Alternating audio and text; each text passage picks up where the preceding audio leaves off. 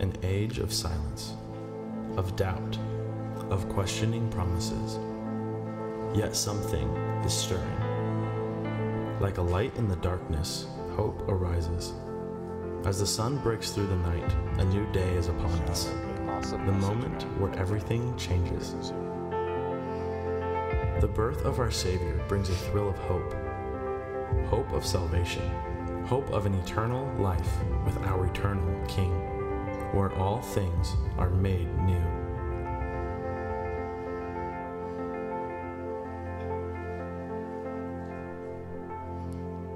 All right, Merry Christmas to you. Man, I am so glad to see you. What a great day today. Can we thank our worship team, our productions teams? What a great job.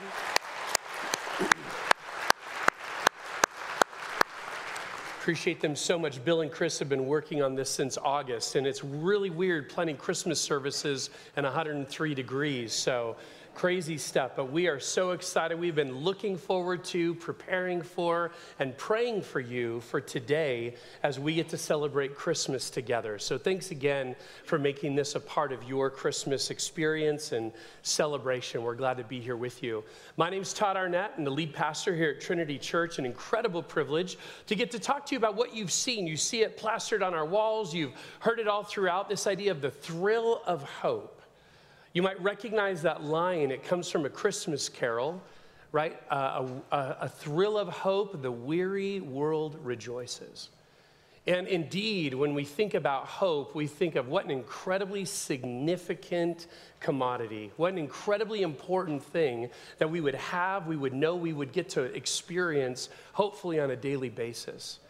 And so today I want to share with you some great news about where you can find a hope that goes far beyond hoping for something next week or next year, but all the way into eternity. And I'm so glad that you're joining us on our time here together today. For some of us, the idea of hope is actually an interesting thing. Some of us, we've been talking about, you saw the video a minute ago, we've been using that every weekend in our series this month of December. And we talked about how so much of what makes Christmas Christmas is the anticipation. Many of us grew up with presents under the tree, and we were just wondering, what is under that tree with my name on it? And that idea of anticipation and hope, some of us are literally hours away from finding out and so excited. Others of us, though, you're here, and the reality is when we talk about hope, when you maybe got an invitation to come or you saw this big thing up on the wall, man, hope is something that just seems like it was a long time ago since you really had a sense of hope because you had put your hope into something or someone and it let you down. And you've either altogether resigned to the idea that it's not worth having a lot of hope, or maybe just today you walked in a little hopeless. Either way, no matter where you're at on the spectrum, we are so glad that you're here.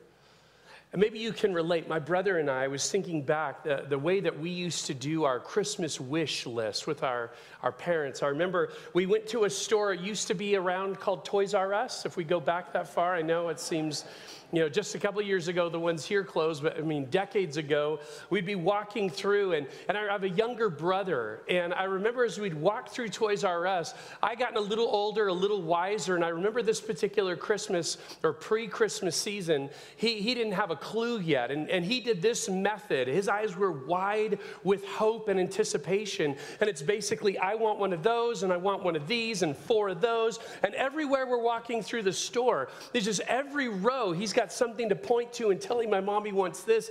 And I remember looking over at him. I'm just kind of walking slow, a little quiet. I look over at him and I'm just thinking in my head, loser, you're not getting any of this stuff.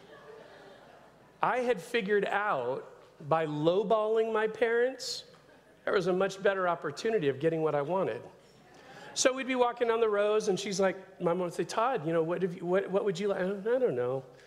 And I walk, maybe one of those, and a couple aisles later, maybe one of those. And I realized at the end of the day, I'd only given her 4 or 5 options. This is genius. This is going to be awesome. But even then, I still got socks and underwear. So there's definitely no foolproof plan on the Christmas wish listing. And as you think about that idea of hope and how that all kind of comes together on a day like today, in a season like today, I want to tell you, more important than my opinion, more important than my words about what hope is, I just want you to hear from God today. I'd love for you to hear from his vantage point. What he says in the Bible is what really hope is and where hope can be found. You see, the way that we often use the word hope is we use it thinking of things like, hey, you know what? It would be great if this happened. The idea that we have an expectation or a longing to want something to happen or be true. And so in a lot of ways, the word hope in our just typical English language is the idea it would be synonymous with happy thoughts, optimism. I wish this would happen, but really no sense of confidence that it will. I'm just going to expect or hope that it does. That's kind of the way we use it all the time. Biblically, though, hope is one of those words that doesn't compute in the natural, normal way we use it. Because biblically, God means something different. I like to define the word hope biblically as this: confidence in the promises of God because of the tested, faithful character of God. Confidence in the promises of God based on the tested, faithful character of God. So it's not just optimism in thinking or wishing for the fact that God would do certain things, but it's paying attention to the things he promises in the Bible. And because you have had your confidence in him, you're able to put your confidence in them. Because of the way that you have recognized and seen the character of God in your life, you're able to put great weight, great trust, great hope in the promises that he's made. There's a lot of books in the New Testament that talk about Jesus' arrival, why we celebrate Christmas. But one of them that kind of offers a different perspective is the book of Hebrews. Hebrews is almost all the way to the end of the Bible. And this is what it says in Hebrews 1:1, the very beginning of the book. In the past, God spoke to our ancestors through the prophets at many times and in various ways. But in these last days, he has spoken to us by his Son, whom he appointed heir of all things, and through whom also he made the universe. The Son, watch this, verse 3, the Son is the radiance of God's glory and the exact representation of his being, sustaining all things by his powerful word. After he had provided purification for sins, he sat down at the right hand of the majesty of heaven. So Hebrews chapter 1 starts with a story that doesn't mention a manger. It doesn't mention shepherds or wise men. Not that those things didn't happen, but it basically said God had given some foreknowledge. He'd given these promises that he was going to send his Son. And now when the book of Hebrews was written, now he has. And he's done this amazing thing. And if we ever wonder, does the Bible actually ever say that Jesus is God? Well, we just read it. Verse 3 that I had you pay attention to, that he is the radiance of God's glory, the exact representation of his being. So yeah, the Bible teaches that Jesus was God. But then you look over just one chapter later, Hebrews chapter 2, and now the author of Hebrews also writes about another dynamic, saying that he was absolutely human. He was human as well. He took on flesh like us. So you have this God-man idea, 100% God, 100% human in this person of Jesus. Look at the way the author of Hebrews says it here in Hebrews chapter 2, verse 14. Since the children, talking about us, God's children, have flesh and blood, he, being Jesus, he too shared in their humanity, so that by his death he might break the power of him who holds the power of death, that is the devil, and to free those, and listen to this sentence, who for all their lives were held in slavery by their fear of death. To help those who for all their lives were held in slavery by their fear of death. So the Bible teaches these two things just within 2 chapters of one another in the same book. Jesus is God, Jesus is human. He's something unique like never before seen, never since.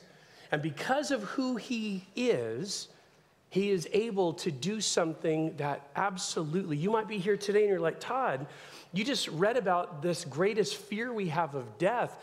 I'm wearing red and have a jingly bell necklace on. It doesn't sound like a Christmas message, right? Can we be a little more festive? But the reason I wanted to bring that passage up to you today is I wanted you to know, in case you didn't, that Jesus actually came and conquered the greatest fear you have. Talk about a Christmas gift. Jesus came and conquered death, and in doing so, he conquered your greatest fear, that of the fear of death. Now, you would expect someone like me as a pastor to talk about stuff like that. But I wanted to tell you about some people that have communicated it recently better than I ever could. Friends of mine named Ryan and Katie Ann. This is a picture of Ryan and Katie Ann and their family. This is from a couple of days ago. And I've had the chance to visit Ryan over the last 5 weeks a few different times. And Ryan would have been in seats just like these, was here this last Christmas until about 5 weeks ago after having some pain in his back and some other weird symptoms. He got tested and found out he has a very acute, aggressive form of leukemia. And so out of the blue, literally with no warning, no idea he was even sick, he's been in the hospital these last 5 weeks. As a church family, we've been praying. I have great family members and extended people from this fellowship who've been amazing at loving them well and praying well for them. This picture was taken actually a couple days ago, and you can see just under the blanket that Ryan has a tracheotomy. When I saw him a week ago, yesterday, he was intubated. He was alert and awake, and I came in, and it was one of those moments that I go, every time I go to visit someone in the hospital, my prayer is, God, would you help me to be an encouragement somehow? And so often, God just always kind of laughs and says, no, Todd, you're going to be the one who gets encouraged today. You think you're going to add something important, they're actually going to be the ones who encourage you. So I came down to the hospital last Monday, and it was just Katie Ann there with Ryan. And Ryan's in the hospital bed, and Katie Ann's next to him. And I come around the side, and we start talking for a little bit, and she's catching me up to what's going on with Ryan and where he's at with some things. And I'm just listening, and Ryan's communicating with his hands. He had a board he could write on and wrote some notes. And at one moment, I remember Katie Ann saying this before, one thing that's been such an encouragement to Ryan is hearing just worship songs that we would sing even here at church and just being really encouraged by those. And he asked in that moment, could she get the iPad and turn on Pandora and just turn on that music even right now? And so we did that, and the very first song, literally when she pushed play, one of his favorite songs came up, and the chorus goes this way: I am no longer a slave to fear, for I am a child of God. And we listened to that whole song. I remember sitting on the side of the bed, and that's the chorus, and it was sung so passionately by this worship leader. I'm no longer a slave to fear, for I am a child of God. And I just remember sitting on this side of the bed, and the only thing to do was to stand there and just take it in. It was one of those things I call just a holy moment of being there, being present, and just being still. And I remember as the song came to an end, I remember Katie Ann just pushing pause, and she said to Ryan, she held his hand, and she said, Ryan, this song is so rich for us because it's what we're walking through right now. I know that we're afraid. But the good news is what this song reminds us of, we have nothing to be afraid of. I want you to know that is not pie in the sky theology. That's real stuff in a real hospital with real people. And that's not me getting up in front to you today and saying it would be great if you knew the kind of hope that Jesus offers you and the kind that you can know that there is no fear of death because what he came and conquered. You're not hearing me saying that. You're listening in on people's conversation, which, by the way, I got Katie Ann's permission to share with you today. Some of you are like, man, I hope he never comes to the hospital and talks to me and to get up and tell all of our stuff to people. But when I asked Katie Ann if I could share that moment, she said, man, any way our story can be an encouragement, we absolutely want it to be. Some good news for Katie Ann's family and for Ryan today. They got a diagnosis that, and this for you as a church family who's been praying for Ryan, that his leukemia is in remission as of today.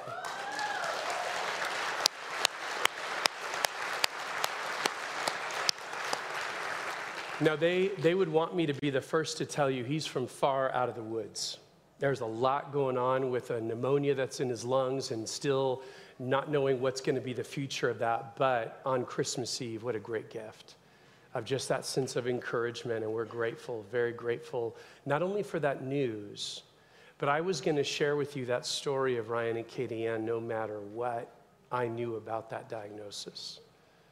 Because these are people who are living this out. Look what the author of Hebrews would say just a few chapters later in chapter 6. He would say this about hope, talking about this same idea of having hope now that we don't have to fear death anymore. We have this hope, how? As an anchor for the soul, firm and secure.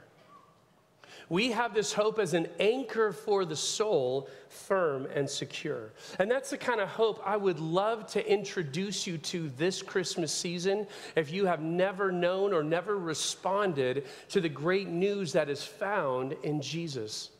Not just a baby born in a manger, but someone who lived a life, ultimately gave his life for you, so you don't have to fear death anymore.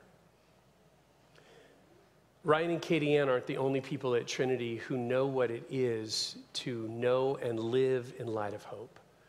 They're all over the place, and they've been writing on some cards like the one you received on the way in today. And out at our hope display, they look a little bit like this. Take a look at this video.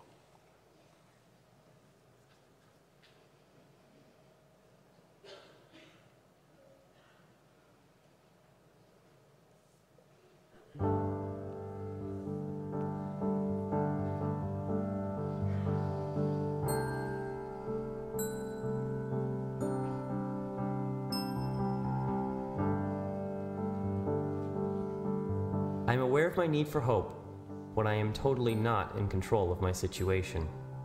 When I feel anxious, overwhelmed, or not enough. When our dog was having surgery. I am aware of my need for hope when I'm stressed at work and worried about finances. When my children are struggling with questions and issues I can't answer or fix for them. When my brother gets a surgery.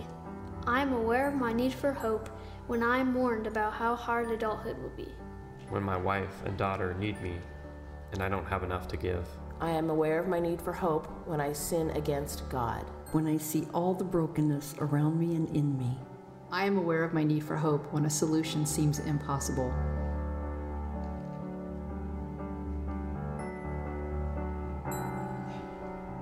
Hope arrived in my life when I realized and recognized that I can't do it on my own.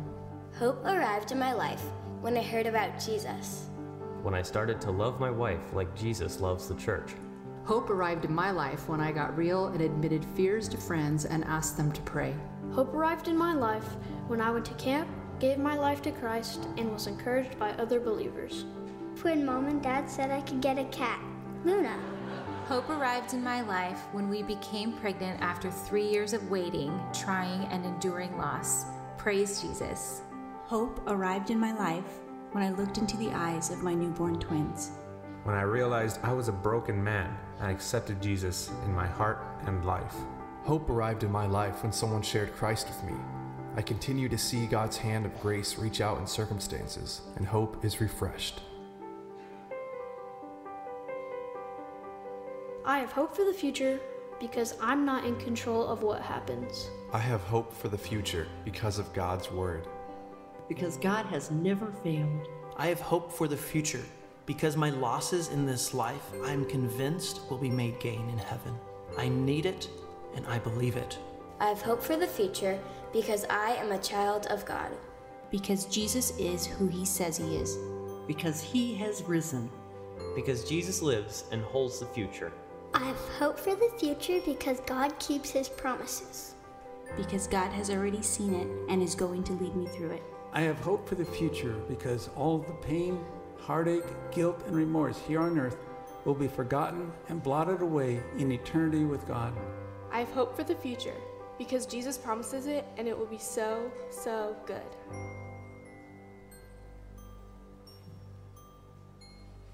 So maybe you're here today and you realized, you know what, I had no idea such a hope was available.